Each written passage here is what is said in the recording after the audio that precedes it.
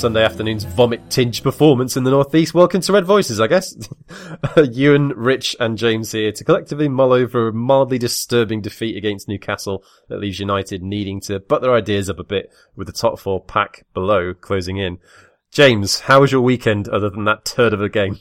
Yeah, pretty good, thank you. Yeah, good to be back on, but I think it's the first one I've done after a mega defeat, so should be interesting. Oh, so it's your fault then? Yeah, absolutely blame me, completely, 100%. Rich, how much responsibility are you willing to take for today? I'm willing to take all the responsibility. You and I know that I'm an old hat at this post-garbage constructive criticism thing. I mean, a certain degree, yes. I mean, you know, you've got previous on these sort of occasions, so maybe we'll start with James, because this is the first time he's actually been involved with us on the eve of a defeat. Yeah. So James, you have the floor. What are your thoughts and feelings? Paint me a word picture. Very difficult. It's sort of a strange inevitability. I think after about 10 minutes you can usually judge in how good it's going to be after that sort of length of time, and it just felt something bad was going to happen. Newcastle they've looked pretty poor all season, and they look pretty poor today, and you just thought, well, yeah, this should be straightforward, but it just was just so slow, so ponderous, no creativity, and the longer that second half went on, you could just see that there was going to be the sting in the tail, and then it came, and then there was no confidence that there was ever going to be a goal. And the last 10 minutes, it was just like, you know, fair enough, it did come close a couple of times, but there was no real confidence that we were going to score, and certainly not score the 2 goals to get the win. So just really disappointing, and got to move on quickly, I suppose. Rich, percentage of surprised for today, please. 5% max. I think when we analyse this in a bit more depth, it's frustrating because they're just the same things, the same mistakes that we've made in the past, and over again. To a degree, we've got away with it this season. We've won a lot of games we perhaps shouldn't have won. It's kind of games like this that remind us that we're not perhaps where we hoped we'd be at the moment. And the wider question is Mourinho still capable of getting us there? Oh, Rich, you've gone off the deep end. No. Well, no, I mean, I firmly of the opinion that we've definitely improved on last year, which I think was the minimum that we need to do this year.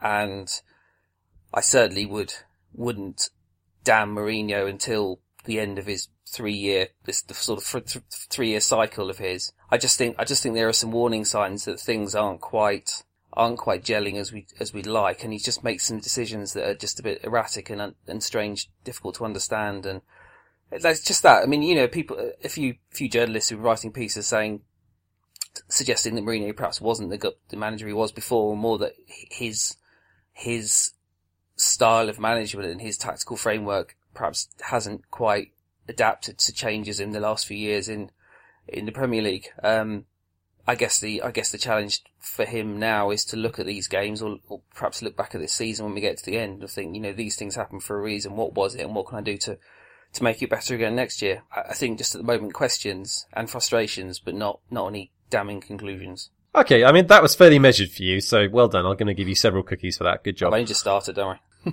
Oh, I know. Believe me, I know.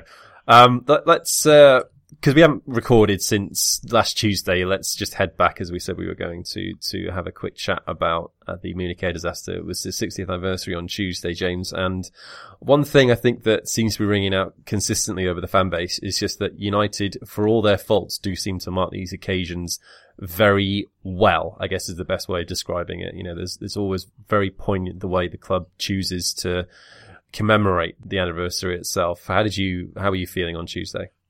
Yeah, I think you're absolutely right. You just get the sense that they know how to do these sort of occasions, you know, get the right sort of tone of it. I think they invite the right people in terms of, Harry Gregg was there, and Sir Bobby Charlton. It's quite sort of poignant, the two of them together, and they get the right photos and this sort of thing. And you can be cynical and say certain things about it all, but they just sort of handled it well, and the service sort of, you know, just sort of hit the right notes in terms of the right sort of tone and everything. So yeah, it's just one thing the club does very well. It's very hard day, I think, for everyone, and yeah, it's just handled really well, and you just, you know, surprised how quickly it's got to 60 years. You know, contrary to public sort of belief, I wasn't alive at the time of it, but this sort of last 10 years from that sort of 50th game I think we had against City just seems to have gone an absolute flash, and very soon it'll be more more sort of years to commemorate. So it's good that the club remembers it as well as we do, and I think football, the general sort of football community, looks our way and sort of doffs the cap almost to say, we do it well. So yeah, all passed really, really well, I thought. Rich? Yeah, I'd agree with that. I mean, I'm somebody who really grew up reading deeply into the history of the club, and that was kind of a lot of the appeal for me at the start. And so it clearly is one of the most important moments in the club's history. It's almost perversely sort of tragic that if that hadn't happened, perhaps it wouldn't have become the club that it did over the next 60 years. I think it's certainly contributed enormously to that global appeal that the club has.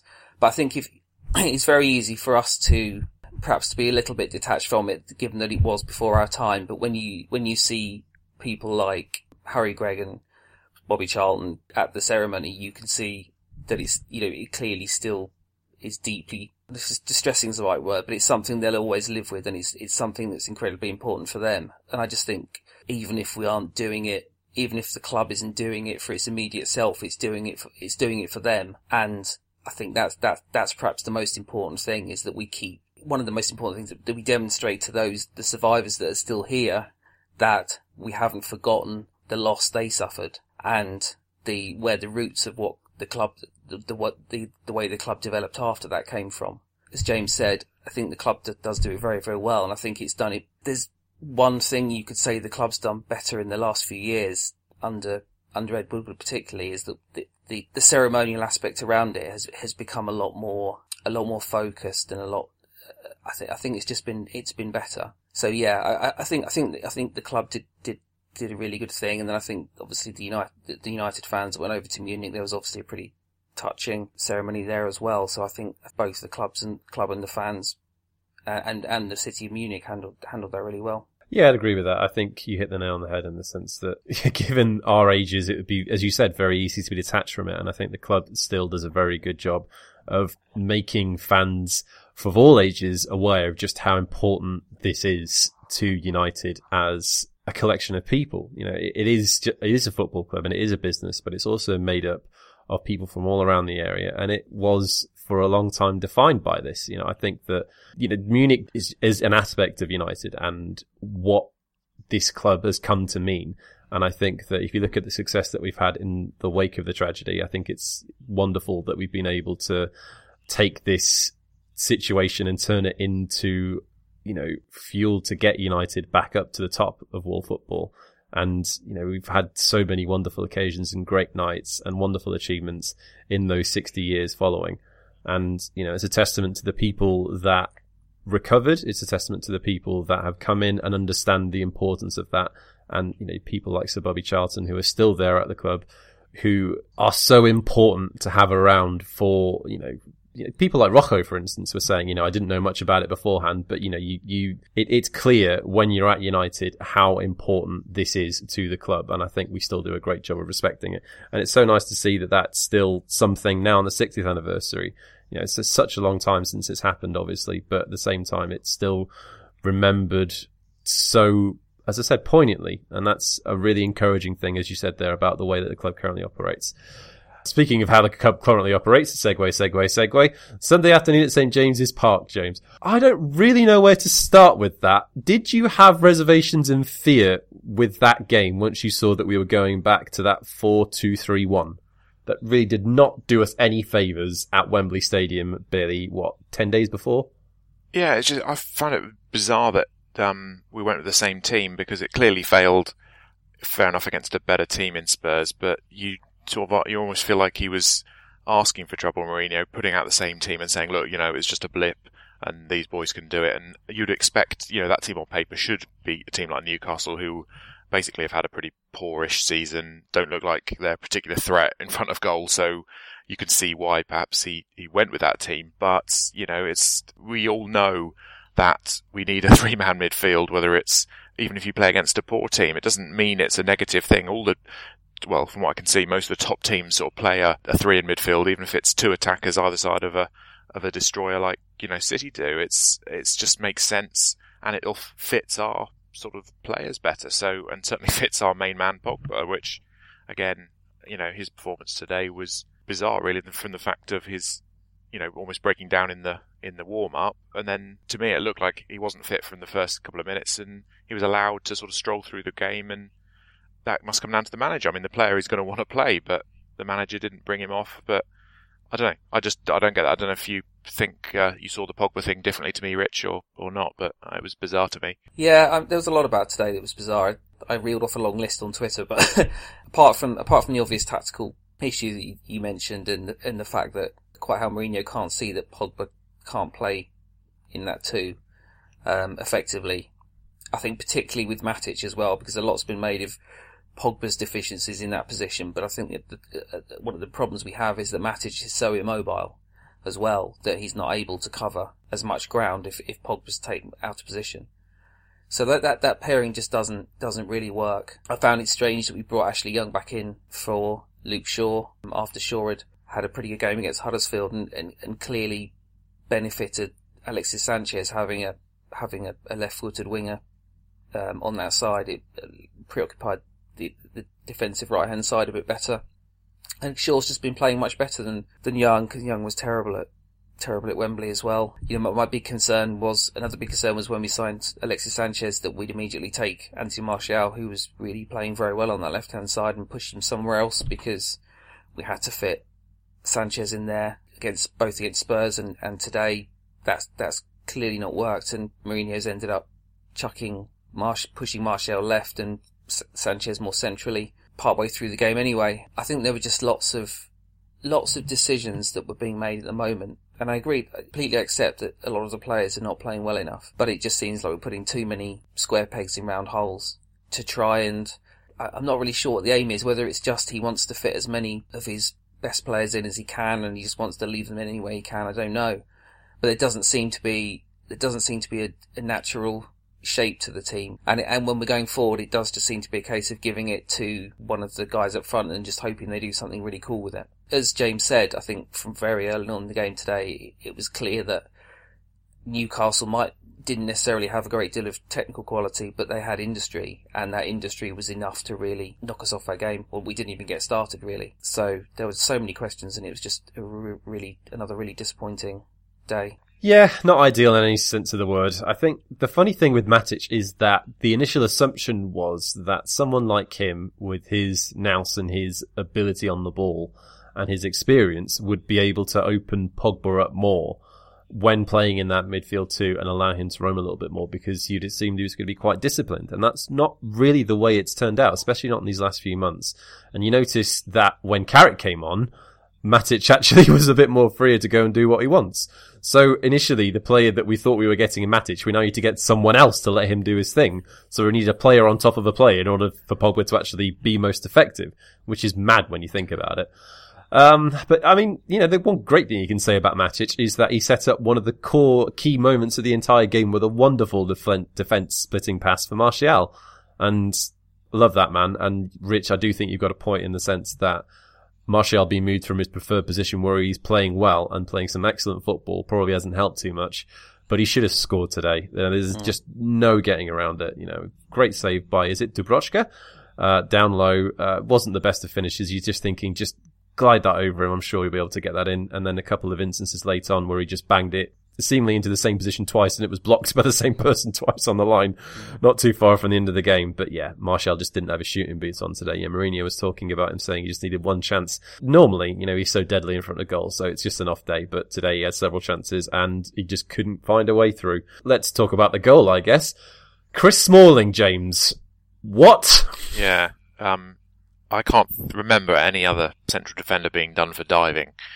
Not that I can remember, certainly, in my many years of watching football, and it was just so obvious, so just needless, and you knew when that sort of comedy moment, everyone was like, you laugh and you think, yeah, defender gets booked for diving, have a good laugh at it, then you think, shit, it's a free kick to Newcastle, something's going to happen, and hey ho, just a simple long ball in, we don't pick up either the first man or the second man, and it was just you could see it sort of nailed on, problem after problem, sort of compounded by Mr. Smalling, who, to be fair, I've sort of defended him a lot over the years. I think he has got something, but today was almost the last straw for me as a supporter of his. I think you can cope with one sort of comedy sort of centre back in Jones, who by and large has been excellent and by and large has good games, but you can't have the two of them together anymore. And again, it seems perverse Mourinho putting them back in together when they stunk the place out,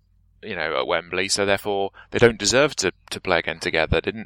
I just don't get that. And Rocco, Lindelof, both sitting on the bench. Bailly coming back soon. God help us. Bailly's clearly number one, but can he stay fit? But surely, Rojo and Jones did pretty well last season. Put them in there just I don't know, just asking for trouble. It just felt like, and I'm fully on board with everybody else's Chris Smalling out agenda, and he's off to where will he go to? Somewhere like, I don't know, Southampton or some Everton. Everton. Yeah. I mean. Oh, Everton. Him and good Everton fodder. Yeah. Him and Michael Keane getting exposed every week. Good. And yeah. Oh, you live for that. I mean, I agree. I don't understand why when Rojo and Lindelof are available that we went for Smalling and Jones again. As you said, didn't work at Wembley, and yeah, Newcastle are not on Spurs' level, but all it took was one chance for that entire game, and the positioning from that free kick was absolutely appalling. They were both just looking around at each other in the aftermath of the goal, watch their body reactions, watch their body language. They're just looking around for someone to blame. And poor De Gea's just stood there thinking, my God, why am I doing this?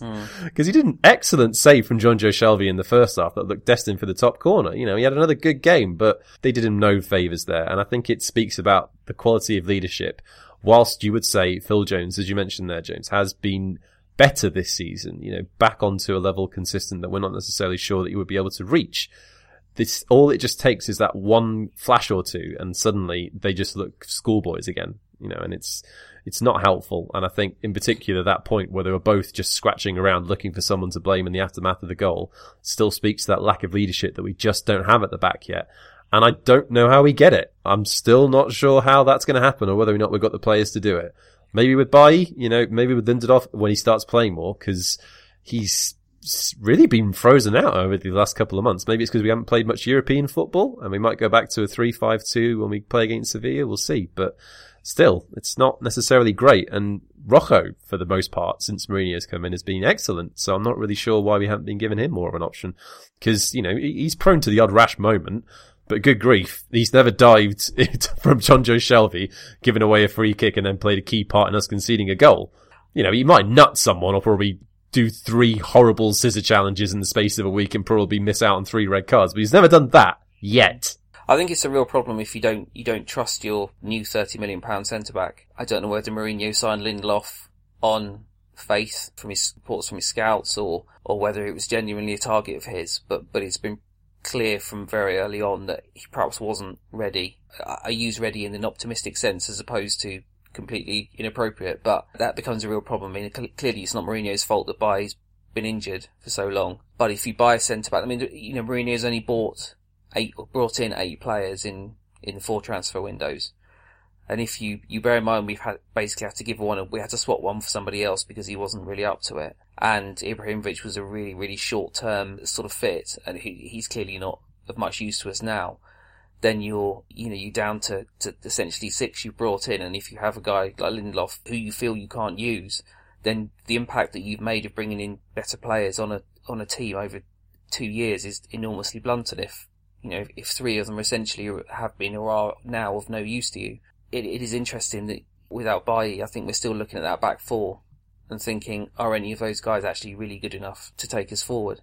Which is a bit of a worry 2 years into a new regime.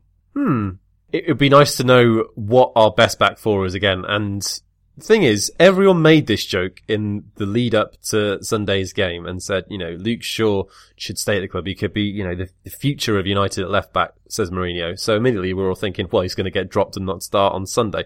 Lo and behold, there it is. Yeah. Good grief. I mean, Ashley Young has been great for us mostly this season. Spurs was a stinker, but then who didn't have a stinker against Spurs?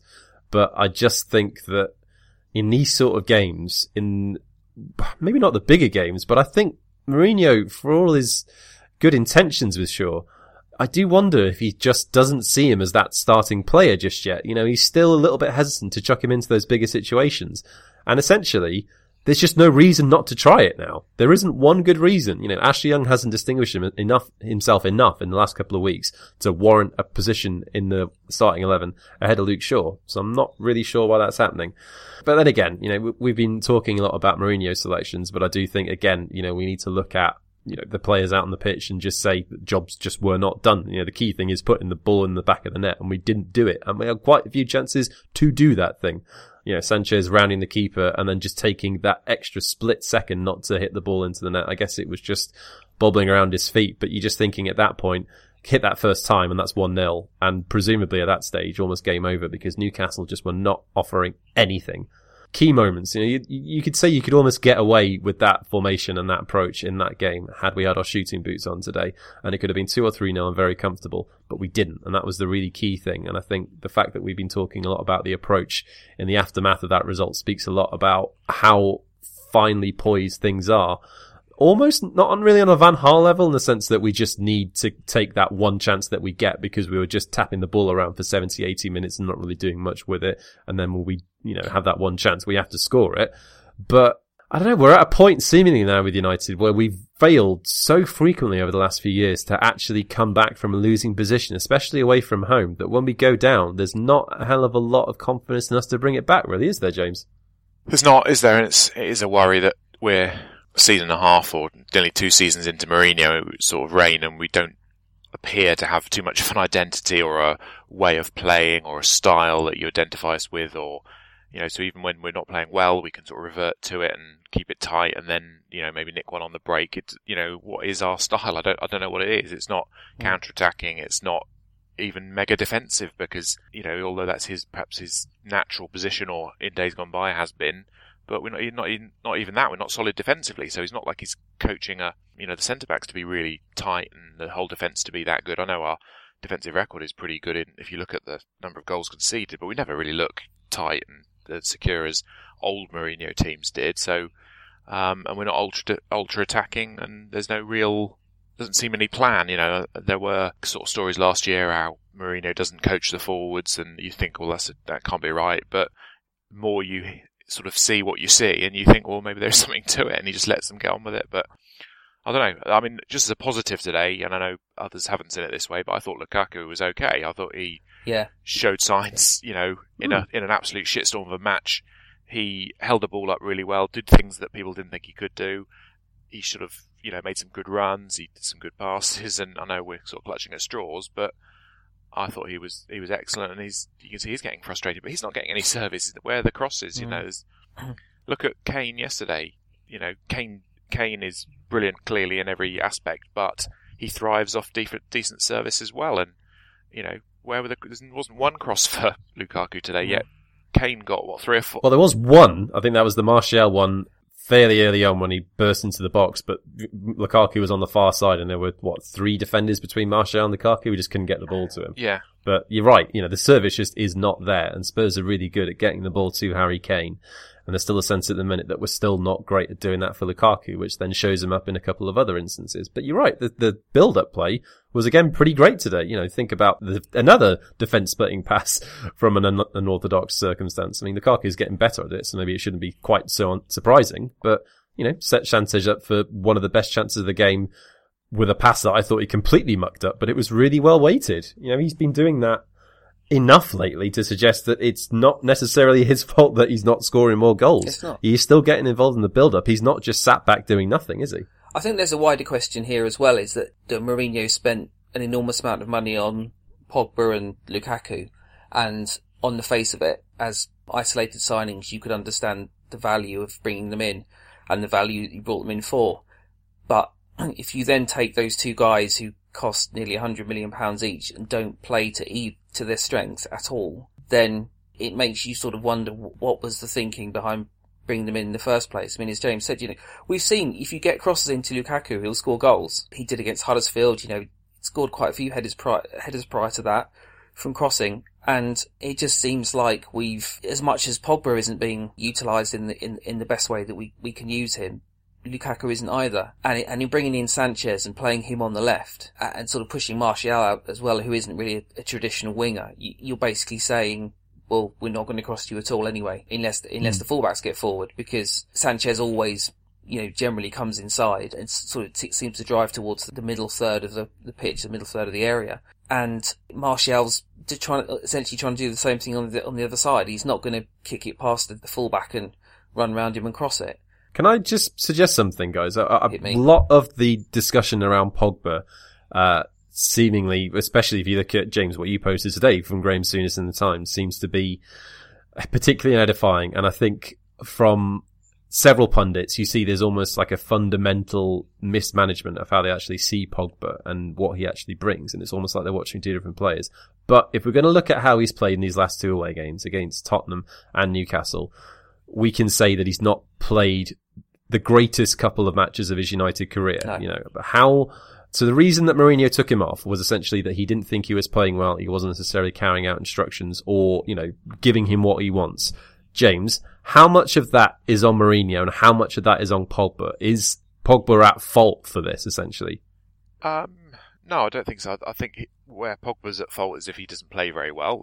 That's fair enough. That's down to him, down to the individual. But it's up to Mourinho as manager to get the best out of his players. And as Rich said, he's bought Pogba, he's bought Lukaku without seemingly a plan of how to get the best out of him, which maybe in the summer when we went after Perisic, you saw maybe a thing there where we targeted an out sort of left winger who his crossing stats from what I could remember were brilliant, and that was, you could see some sort of plan there. Well, Pogba, if you watch Juventus, which I didn't do a lot of, but people tell me that he basically played left of a three with plenty of protection behind. That was the best. So therefore, that's the position you play him in. Ideally, yeah, you would play him in a midfield two, but the evidence is damning that he can't play in a midfield two, even against the weaker teams. To be perfectly honest, because I don't know, it's like it's so obvious to everyone that almost that post that Everton game, that second half when he played on the left in a midfield three, it was brilliant. The whole team was sort of liberated almost, and that was the blueprint for going forward. Yet we seem to have ditched it again. So I don't know. I'm with Rich in the fact that a lot of this goes down to Mourinho and his lack of seemingly a plan or a style or an influence. I don't know. Same question to Rich. See what he thinks about it, whether it's Pogba or Mourinho. I think there's no doubt that Pogba could be playing better, or I don't know whether clearly Mourinho thinks he could follow instructions better, but if Mourinho had watched Pogba's career to date closely enough, he'd have seen that France tried for a very extended period of time, latterly at the last Euros, to use Pogba in midfield two in essentially in a 4-2-3-1 formation. They just could not get the best out of him. He really struggled. I mean, for France he had Conte next to him a lot of the time. There's a guy who can get about the pitch a bit more than Matic can, but they struggled to really get the best out of him going forward. And I think whilst that on the left hand side of a midfield three is clearly his preferred position and the position that he can play in the most accomplished way, as far as I'm concerned, if you've got three midfielders, then any of the three midfield slots, essentially, if he's the most attacking one of those, then I think you'll see the best from him. We were talking about Matic earlier, and if you go back to the season where Chelsea, where we won the title under Conte most recently, he was essentially playing in a sort of deep lying two with Matic, and Conte was the legs, and Matic was kind of the more controlled, sort of classy, get the ball and move it on guy, and then you had Fabregas further forward, or a combination of their attacking players. You had that midfield base, and that would have been the perfect midfield base for Pogba to build off of. We've tried to play him as a 10, which doesn't really suit his style, because his style is picking up the ball in the middle of the pitch and driving forward and beating players and playing perceptive passes. He's not as effective receiving the ball with his back to goal, turning round and seeing 7 or 8 players compressed into about 10 yards of pitch. The same applies asking him to do dirty work defensively. You're just blunting the best aspects of his game. I mean, it's not a like for like comparison, because obviously they do ideally play in different positions, but you wouldn't take Mesut Ozil and say, well, I'm going to play you as an attacking midfielder in a 3, really. Because his game isn't picking the ball up on the halfway line and driving forward. His game is picking up the ball in space between the midfield and defence and doing something, creating something from there. And I just think sometimes there are players with particular gifts and particular physical attributes that just make them ideal for a particular role. Fine, if you're buying a younger Pogba for 10 or 20 million quid or whatever, 30 million quid, then you can play about with him, and it doesn't matter too much if you put him in and take him out, if you try different things, trying to find where his best spot is. But if you buy a 23, 24-year-old Pogba for £90 million, then, which is a world record fee, then you play the player in the bloody position that he's justified that fee in. It doesn't, he's surely the player you build your team around, so you stick him in his best role, and then you buy players to go around him. It doesn't make any sense to me. He's 24. Clearly he's got learning to do. I'm sure he could be more disciplined, but for me, he looks frustrated in that deeper role because he's having to quell his instincts, I think. And when he does push forward, then Matic is just completely exposed, and it gets noticed because every pundit going, and usually Graham Soon is first, will say, well, where was Pogba? Where was Pogba when they were getting cut to pieces? I mean, it's interesting that they were watching the Spurs game, the number of times, not just Pogba, but Matic as well, just completely vacated that central area. And I think it's highlighted more recently because Matic isn't playing well.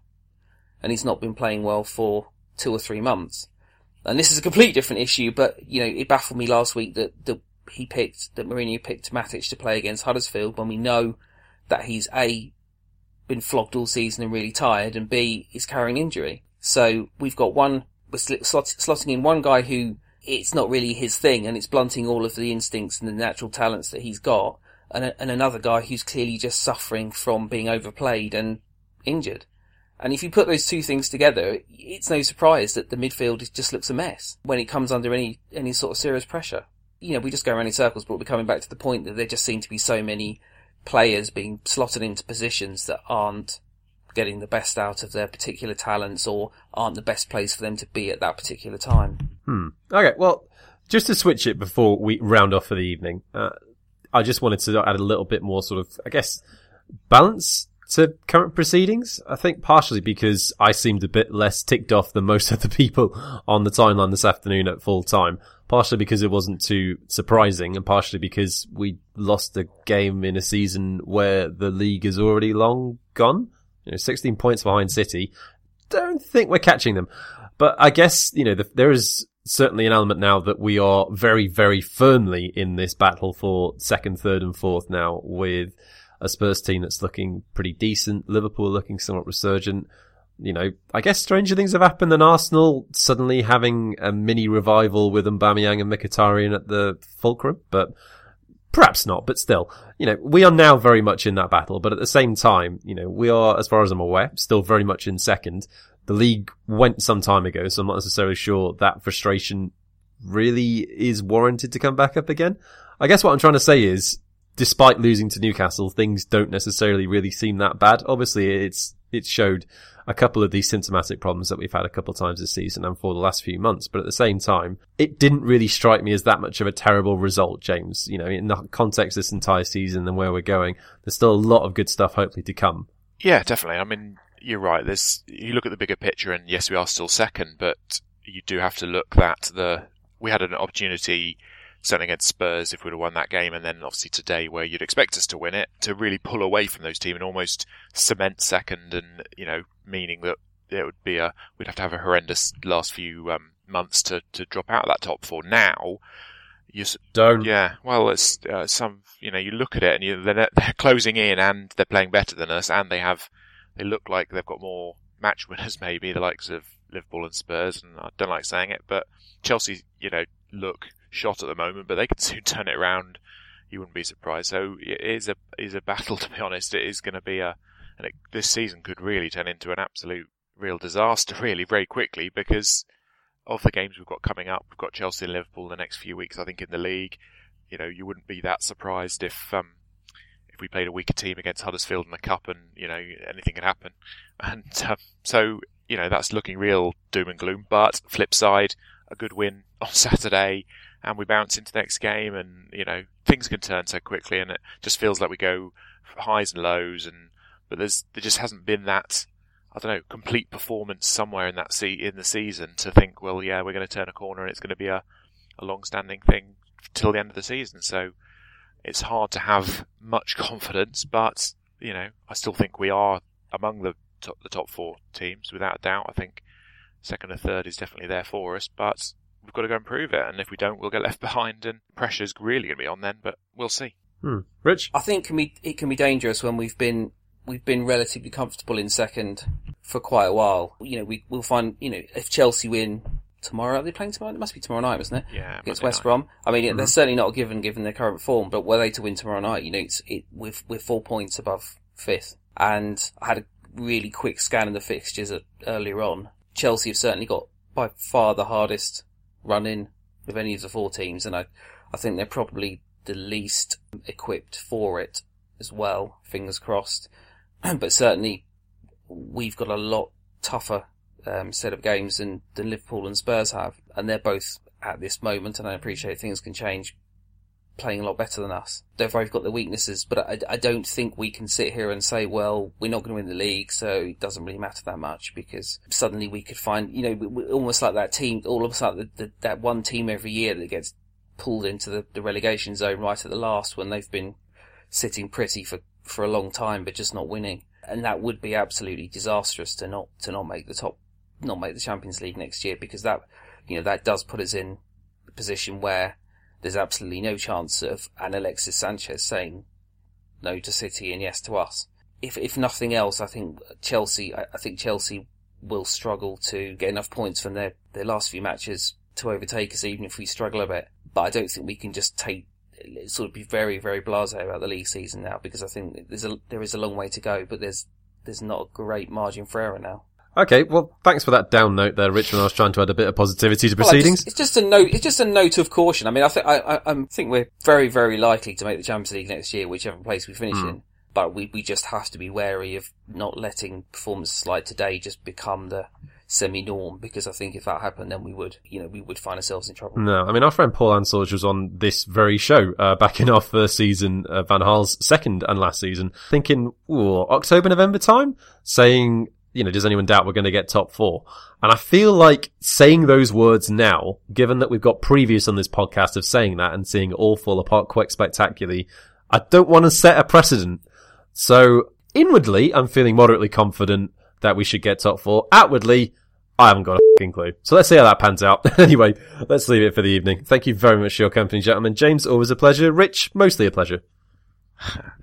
Cheers. Guys, thank you very much for listening as well. Don't forget you can get us all over Twitter. You can get me at Ewan Lennox. You can get James at writtenoff_MUFC. You can get Rich at RichardCan76. And you can get the pod at Red Voices MUFC and the blog at www.redvoices.net. Have yourselves a superb week. We'll be back presumably after the first leg of that Sevilla tie. Champions League coming up. Can't wait. Cheerio.